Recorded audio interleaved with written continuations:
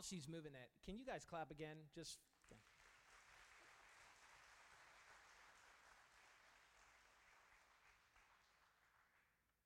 That was a pretty weak clap the first time, so I needed you guys to resolve that.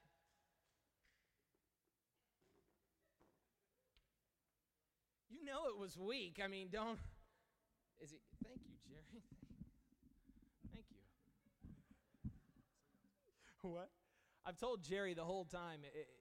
I feel like he's on one of those late night shows, and every time I say a corny joke, he should give like a rim shot or... Yeah, I was waiting on it to come. If you would, open your Bibles to Psalm 14. You're going to have to give me some leeway to get used to this. I've got a new stand here. I'm probably going to pull this microphone out in just a moment. I can already tell, but I'm going to have to get used to this setup here. Yep, there it goes, Jerry.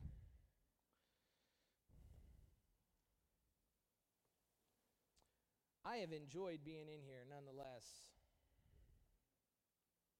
That was one of the most fun things about sleepovers. You got to sleep in weird places, but you got to be with your friends. You were close with your friends, you know? You'd have those big sleepovers or slumber parties, and you'd all sleep together, and you'd all have pillow talk. That was the best. I feel like we're all having pillow talk in here. I've closed off the balcony.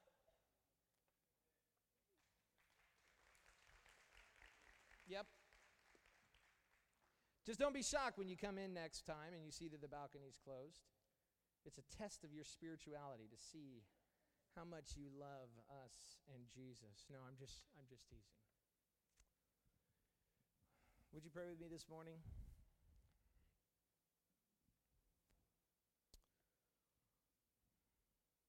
Father, thank you for this church. Thank you that you are not a monochromatic God. That you have made us different to perfectly reflect your nature. We are different, yet we are one. You are mysteriously Father, Son, and Holy Spirit. You are different in your personhood. You have different function. But you are mysteriously and wonderfully one. Here, we are black, and we are white, and we are young, and we are old, and we are male, and we are female. We are rich and we are poor. Holy Spirit, make us one. Thank you for the opportunity to be in this gym, to be displaced, so that we might see the wonderful joy of being close to one another. Thank you for the opportunity of being displaced, so that we might learn how to be one. Lord, there are many today who are not here with us. We pray for them, that you would heal their bodies, that you would protect them while they're traveling, that you would let them know we care for them, that we love them. Show us how we might serve them in their hour of greatest need. Lord, I pray for our nation. They run aimlessly looking for answers where there are no answers to be found. They look in psychology. They look in biology. They look in sociology. And they sleep on Sunday. And yet the answer is right here in your word. The solution to racism, sexism, and sin is Christ alone. Lord, give us a passion for souls. Give our nation, Lord God, a chance at revival. Let this church be the instrument in this revival. Give us that privilege, Lord God. Not because there's anything inherently great about America or about Americans, but simply, Lord, because it's our nation. And it has been given to the church the responsibility to pray first and foremost for its own nation, for its own local assemblies. Lord, I pray for this nation. This nation has not always been good. This nation has not done everything good. When this nation was close to you, it was good. But now your nation, this nation, seeks to devour your people like so much bread. Lord, I pray that you would be merciful to this nation through the church, not in spite of it. Bring revival to this nation. Bring revival to this church.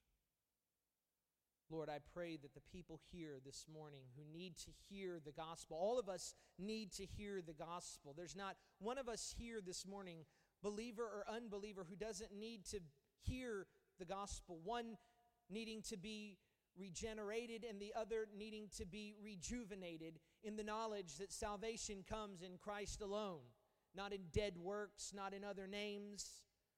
And our bodies will fail us. Thank you for proving that, so that you might crucify any idol. Lord, our own righteousness has failed us.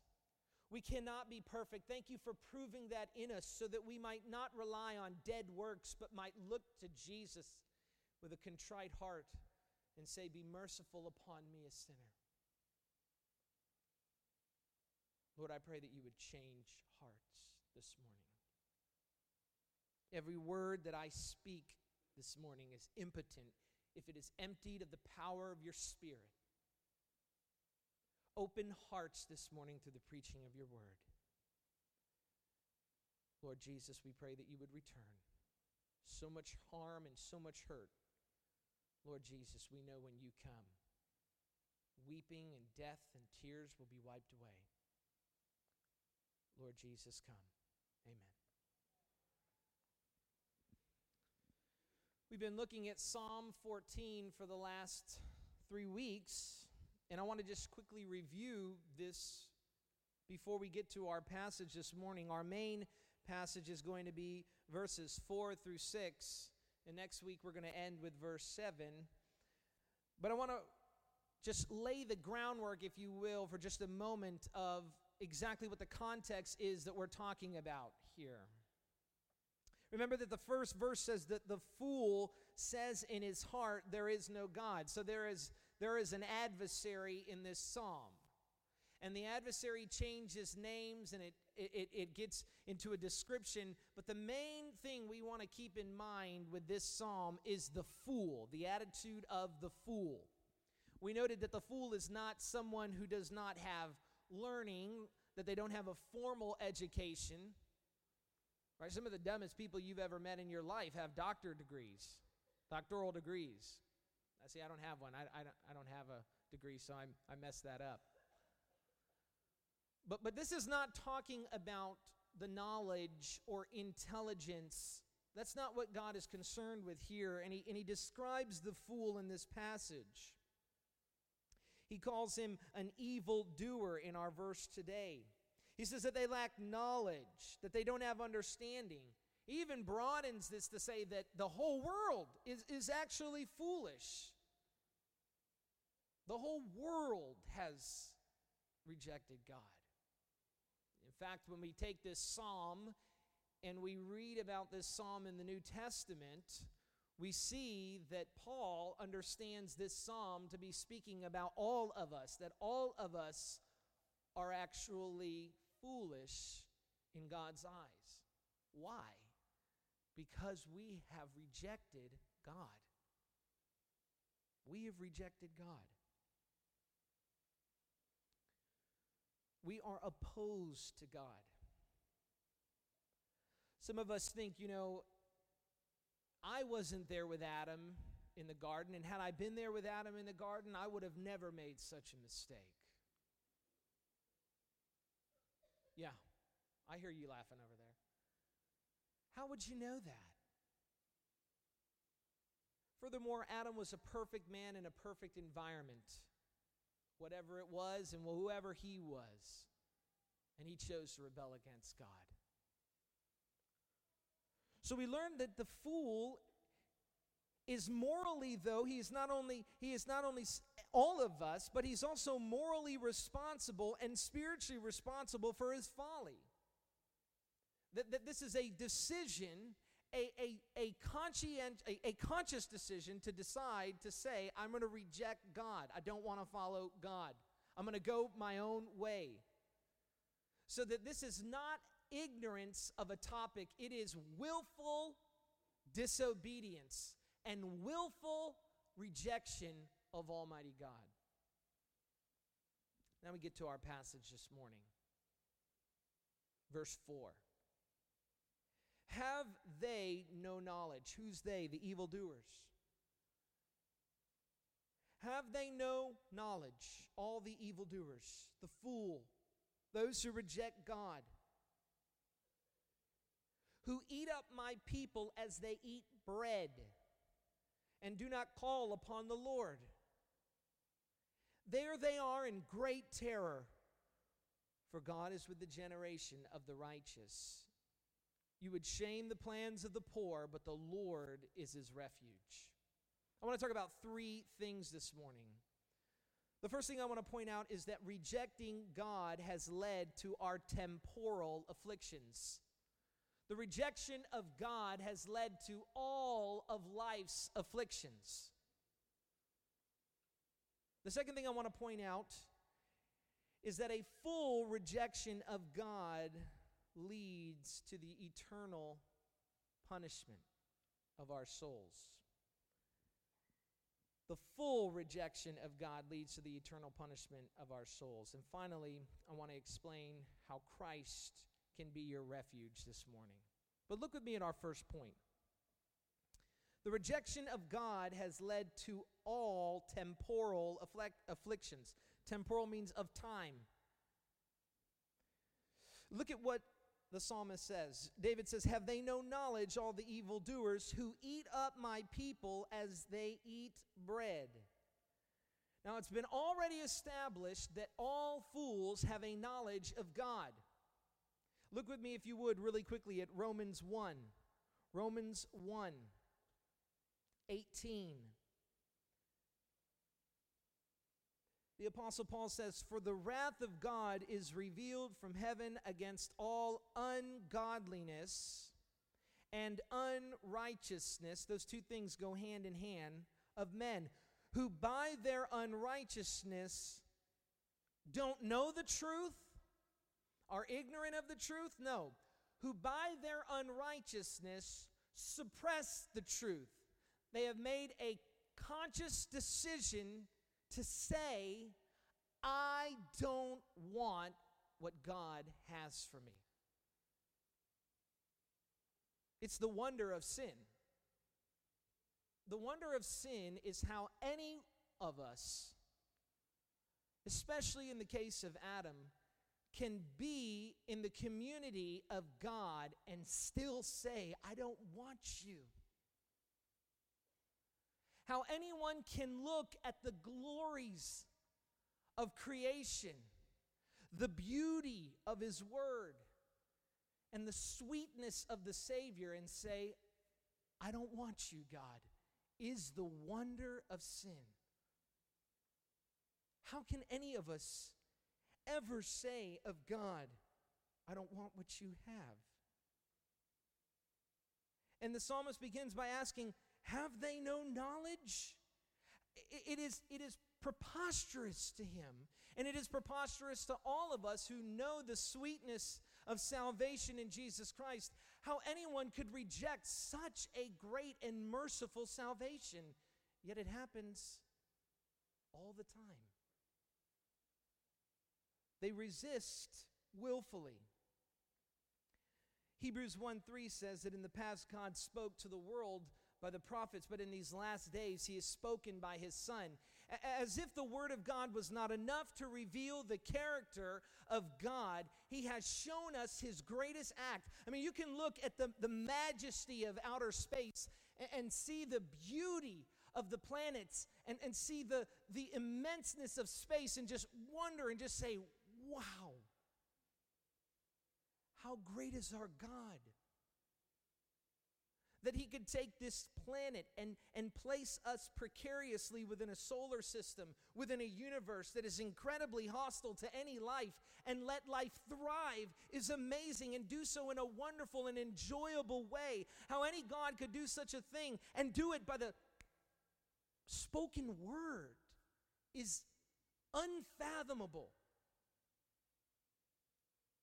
But the greatest act God has ever done is that same God that made the heavens and the earth, the one who is high and lifted up and worthy to be praised, that same God would take upon himself a body of flesh and would be counted guilty before guilty men and hung on a cross is unspeakable. Have they no knowledge of this God? No. Of course they do. God has spoken to them by his Son. What makes these men so evil? We talked about this. It's not that people, that these men are as terrible as they could possibly be. Not everyone who rejects God is Adolf Hitler, right? But what makes them wicked is that they resist the sweet salvation of grace in Christ alone. This is what makes it so evil. It is from that rejection of God, as we read in Romans 1, it's from that rejection of God that leads to all other sins. Listen to what it says in verse 28. Since they did not see fit to acknowledge God, since all men have decidedly, they have made the decision to say, I don't want God and I don't want your will, since they committed that sin, Paul says, God gave them up to a debased mind to do what ought not to be done.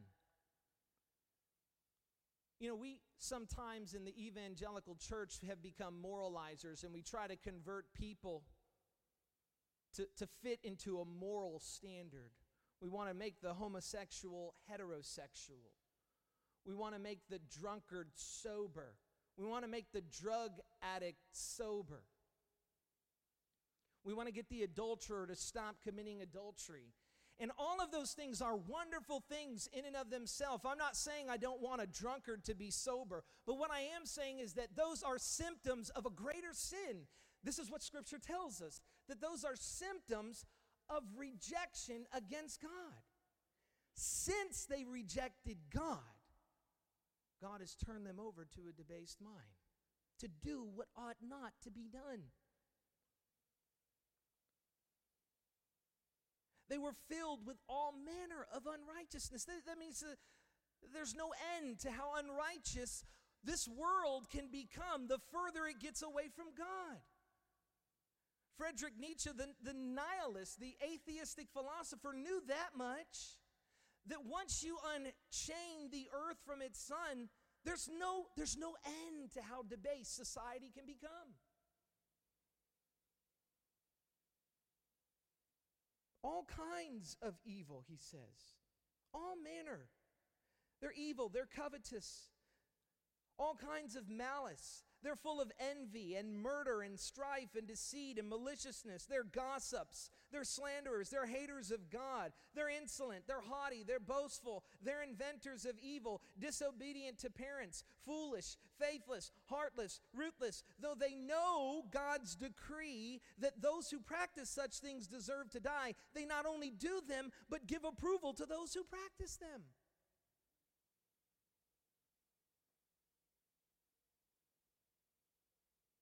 the rejection of God leads to all temporal afflictions. Listen to what it says. Who also eat up my people as they eat bread. Think about that thought for just a moment. So they have rejected God, and we talk about all kinds of evil, but perhaps this is one of the worst evils that the human race could ever do. It is to devour the people of God, and starting with our Savior. That the very chosen one of God would be despised by men and devoured like so much bread is beyond belief. He says, they devour my people like bread. We eat bread as if it's nothing. If I invited you to my house and you walked in and you sat at my table and I laid down a loaf of bread and said dinner served, you would look at me like I was crazy. Bread is what we get when we're waiting for the main course, right? Bread is the thing that's on the top. It's what holds the Monte Cristo together. It's what holds the Cuban sandwich together. Although that Cuban bread is pretty good bread, I won't lie. But bread is insignificant. David is saying, listen to how evil this sin is. It's that they've taken God's people and treated God's people like they're nothing. Not only that, this is a challenge to God himself. It's not that they're saying, these people are insignificant, that the evil doers, those who reject God, are saying that they're insignificant. It's that they're saying, you're insignificant because your God is insignificant, and he's not going to do anything about it. It's saying right before God's very eyes, I'll devour your people like they're nothing. I'll take your son like he's nothing, put him on a cross, and you're not going to do anything about it. Have they no knowledge? All the evildoers who eat up my people as they eat bread and do not call upon the Lord?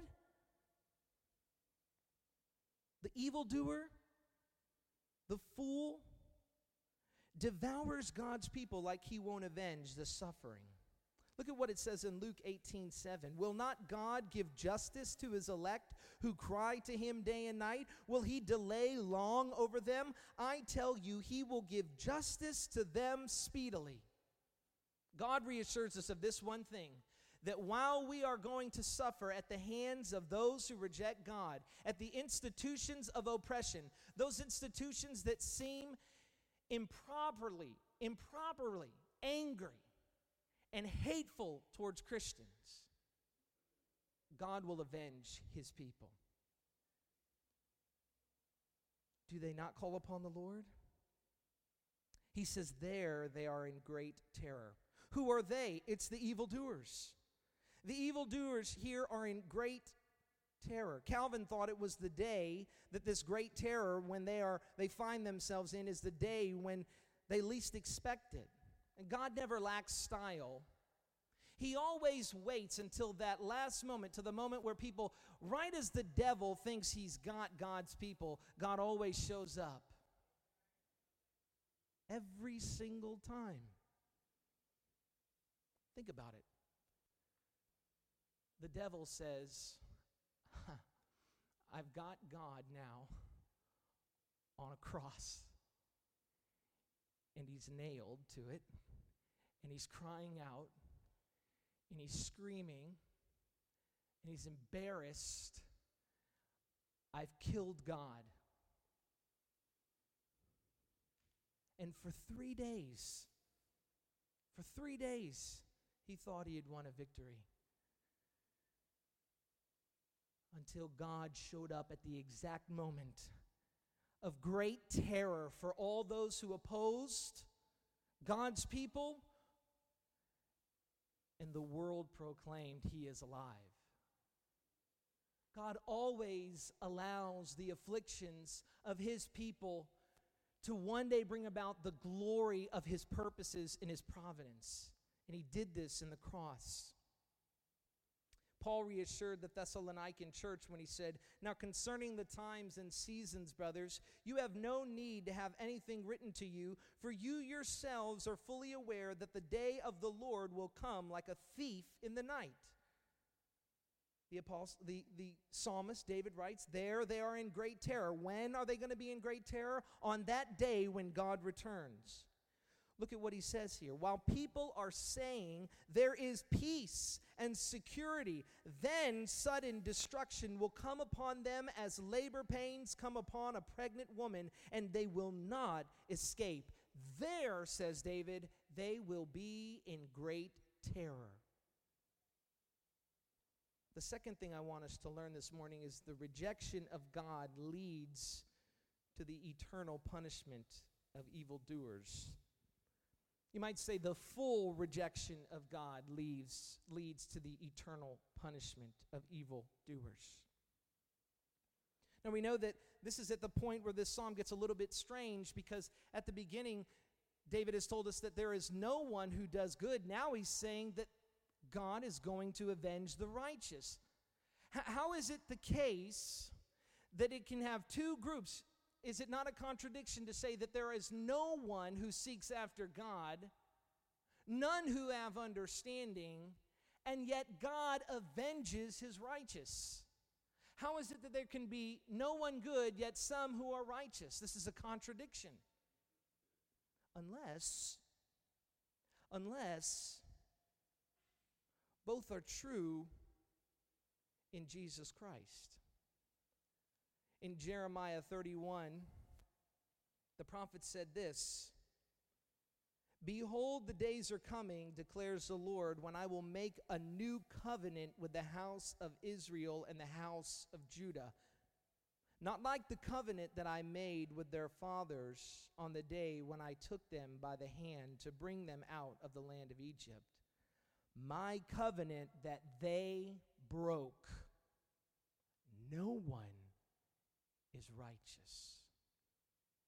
The covenant that he made with the world in Adam broke. The covenant that he made with Noah, men broke. The covenant that he made with Moses, we broke.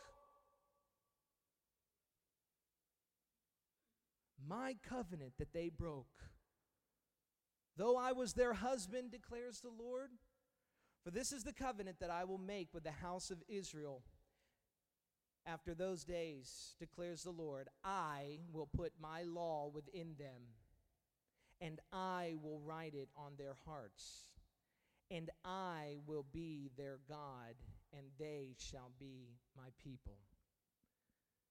God is making for himself in this day a people who are righteous, a people for himself. God has begun this process already through the selection of his Son, and through his Son, the selection of a people who will proclaim his name among the nations. And those evildoers who reject God will not get away with their condemnation of God's people. He says here, you would shame, and back in Psalms, back in our passage, you would shame the plans of the poor. Atheists often chide Christians for believing God in the midst of great suffering. If anything proves that God doesn't exist, says the atheist, says the evildoer, it's that his very people suffer. One thing atheists love to point out is, how can there be a God and yet not only that they're suffering, but that you, Christian, and even you may feel this way, how is it that you suffer? How can suffering happen if we're with God? How is it possible that we can get cancer and that we can lose our jobs and that we can lose people suddenly? How is it that we can get into depression? Read Psalm 42. Our soul sometimes will pant for God. And if there's anything, says the atheist, that disproves that God is on your side or that God is real, it's that you, believers, suffer. But God says something different.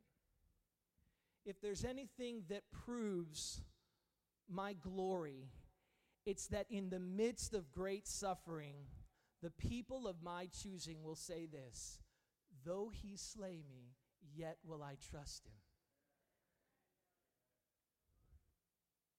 You know, the story about Job is not a story about Job. It's a story about God. God is going to vindicate his name. When the devil comes before God in counsel, what does he say? He says, the reason why Job praises you is because you've never done evil to him. Richard Dawkins says Christians have a belief in God because they need a crutch. They want a crutch. You're right, because we're very crippled. But the devil's, this is diabolical theology. You think about just for a second how wicked health, wealth, and prosperity gospel is. That if you follow God, you'll never lose your health. That the reason why you lost your health is because you lack faith. Or that the reason why you don't have money is because you lack faith. Or if you really want to prosper, just evoke the name of God. That is diabolical teaching. That is from Satan himself. When Satan took Jesus out into the wilderness, when the Spirit took Jesus out into the wilderness to be tempted by Satan, the Bible tells us that Satan said of him, throw yourself off of this building and he will send his messengers so that you won't even strike your foot. In other words, if God is really your Father, Jesus, no harm will ever come to you. Christian, if you've listened to that kind of teaching, you are following the words of demons, not the words of God.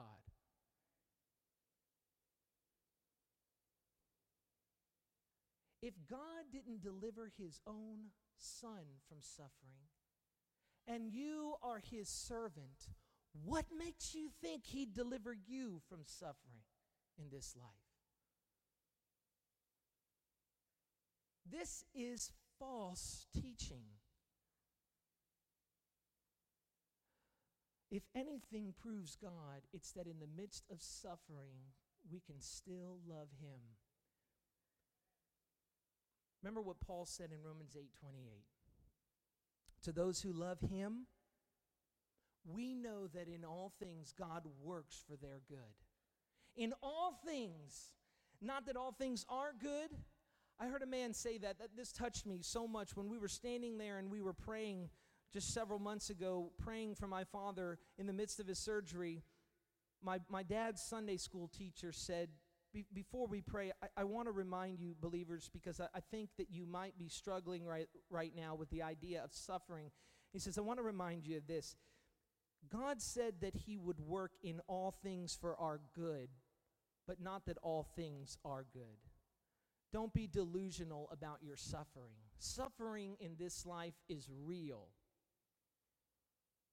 But you, believer, you have a guarantee that if you are in Christ and you love God, that God is going to mysteriously, somehow, he is working it right now for your good. And you may never see it in this life. But we trust that God works for our good. The bad news is that those who have rejected God, the Bible tells us that God will judge them.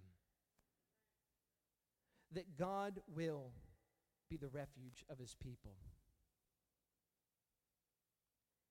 You know, if you don't have God as your refuge this morning, I want to just talk briefly about how we can have that. Finally, the psalm ends by saying, but the Lord is their refuge. He is the refuge of the downtrodden and the oppressed. He is the refuge of his people. And what is a refuge? Is it nirvana? Is it a state of bliss? No. When I read this passage, I thought about when I played golf. And anybody who plays golf during the summer, especially here in South Florida, you know that in the afternoon, you got to get your round in by 12 o'clock because by 12 o'clock, you're going to have thunderstorms, really bad thunderstorms. And you're out there and you're walking around with giant metal sticks in the middle of an open field, and lightning storms kill golfers all the time. So they have these things out on the golf course, these little houses that, should you hear the horn, because lightning is within 5 miles, that's when they blow the horn, when it's within 5 miles of the golf course, you run to the refuge. There have been some times where I've just gotten in the nick of time, seen lightning strike the trees right next to it. Very scary. I remember one time at the Country Club of Miami that happened. But the refuge doesn't stop the storm. The refuge doesn't hide the storm from your eyes. You even feel the shaking of the storm and the shaking of the thunder, and the water beats on your back, and it's scary. But you're trusting in the refuge. And the Bible says the Lord is our refuge. This is not a promise to take us out of the storm or to stop the storm. It is a promise to be there during the storm. It is a promise that He will never leave us nor forsake us. And as bad as it gets in this life, and it's going to get really bad, God will be our refuge.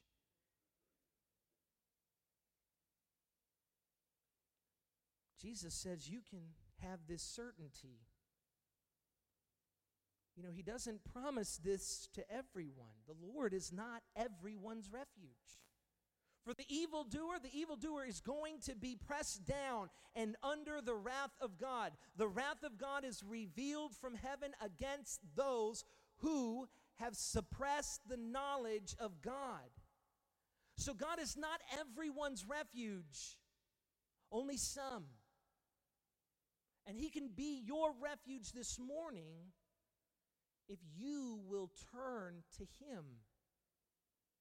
Listen to what Jesus said when He finished the greatest sermon the world has ever heard, the Sermon on the Mount. He said this, "Everyone then who hears these words of mine and does them will be like a wise man who built his house on the rock." Just what we sang about with Kathleen. "And the rain fell." You see, the rain still falls. "The flood still came, and the wind still blew," and it says they even beat on that house. The Bible does not mask, it does not lie to you. If there's anything the Bible does not do, it's lie to you about the reality of suffering in this life for those who are in God, who are in Christ. It's there. But the Bible says about that house that was built upon the rock, it did not fall. It is a foregone conclusion. Theologians call this the perseverance of the saints. It is a guarantee. It might be scary at times, but it did not fall. Why? Because the Lord is our refuge. "And everyone who hears these words of mine and does not do them will be like a foolish man who built his house on the sand. And the rain fell, and the floods came, and the winds blew and beat against that house, and it fell." And it doesn't stop there. It says this, the Lord said, "And great was the fall of it." It is not just that those of you who are rejecting the gospel of Jesus Christ are going to fall in this life. You don't die once if you reject Jesus Christ. The Bible says you die twice. Once temporally, and the second time eternally. Great was its fall. Storms are coming whether you're on a rock or on sand. Would you be so foolish to hear the gospel of Jesus Christ this morning and not respond by faith in Him? You wouldn't do that in any sense. If I came to you and I was trying to sell you a house and you looked at it and you saw that that house was beautiful and I told you before you left, yeah, but it's built on sand, there really is no foundation, would you purchase that house? No, you wouldn't. You wouldn't waste your money. How much more is your soul?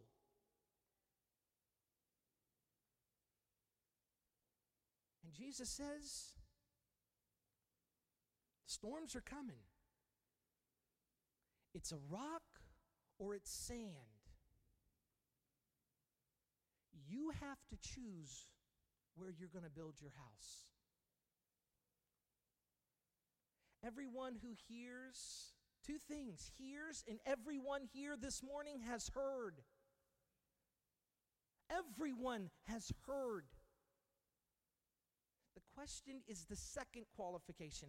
Everyone who hears and does these words of mine will be like a wise man who built his house on the rock. If you hear and you do not do, you have no hope today. If all you've done today is come to church and heard, you're not saved. You have to build your house on the rock. There's something left to do. There is no such thing as having Jesus as Savior and not having Jesus as Lord. Men wanted Jesus for Savior. They didn't want Him for Lord. But Jesus says, deny yourself and take up your cross and follow me. That's why baptism is so important. Because Jesus wants to say to you, you died and now I live in your resurrection. He looks at you and says, if you're mine, you belong to me. He who hears and does not do, you have no hope today. You have chosen to build your house on the quicksand of apathy, or the quicksand of your own way of doing things, or the quicksand of not today. You have chosen. You have rejected God. And the Bible says you have hated His people. How? You have despised His Son and looked at the cross with contempt. Day by day, the Word calls out to you this one truth. Behold the Lamb of God who takes away the sins of the world. Would you reject such a great salvation? The Bible says, for those of you who are here today who have heard the gospel of Jesus Christ and rejected it, that it would be more tolerable for cities like Tyre and Sidon and Sodom and Gomorrah on the day of judgment than it will be for you who reject the gospel of Jesus Christ. You are in a worse position. You are more worthy to be called evildoer if you have heard the gospel today and leave through those blue doors without receiving Jesus.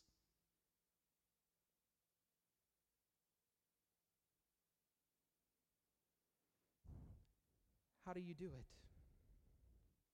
It's not just that you will fall in this life. Jesus is not how to have your best life now. As a matter of fact, it might get worse. Maybe, I don't know that Joel Osteen would have sold many books had he been on the front like this. And the title read, How to Suffer in This Life. Nobody's buying that at Publix, right? Is how to have your best life now. You might have terrible suffering. But you have the certainty that the Lord is your refuge. Most of us, our favorite verse is Philippians 4:13. For I can do all things through Christ who strengthens me. Every boxer puts that on his belt, right? He's got Philippians 4:13, so when he gets in the ring It's by the strength of Christ that he knocked your teeth down your throat. It's by the strength of Christ that he gave you brain damage. Yet when Paul said those words, he was in prison. Believer, what I sell to you is not a bill of goods.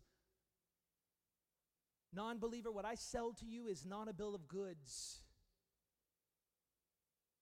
It is only the certainty that when the storms come, if Jesus Christ is your refuge, you will stand in that day.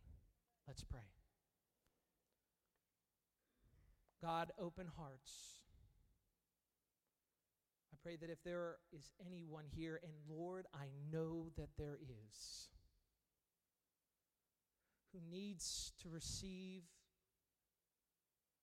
Jesus as their Savior. You have made it clear in your word this morning that there are two types of people in this world: those who reject you or those who receive you. Everyone in here falls under one of those two categories, Lord. And I pray that those right now who are rejecting you, that you would open their hearts to receive the gospel. Holy Spirit, I believe that you, and only you, through the preaching of your word, can open hearts. So I plead with you this morning, don't let anyone who has rejected you leave without receiving your Son this morning. You are mighty, God. If you spoke the universe into existence, it is nothing for you to speak life into dead men's bones. And I pray these things in Jesus' name. Amen.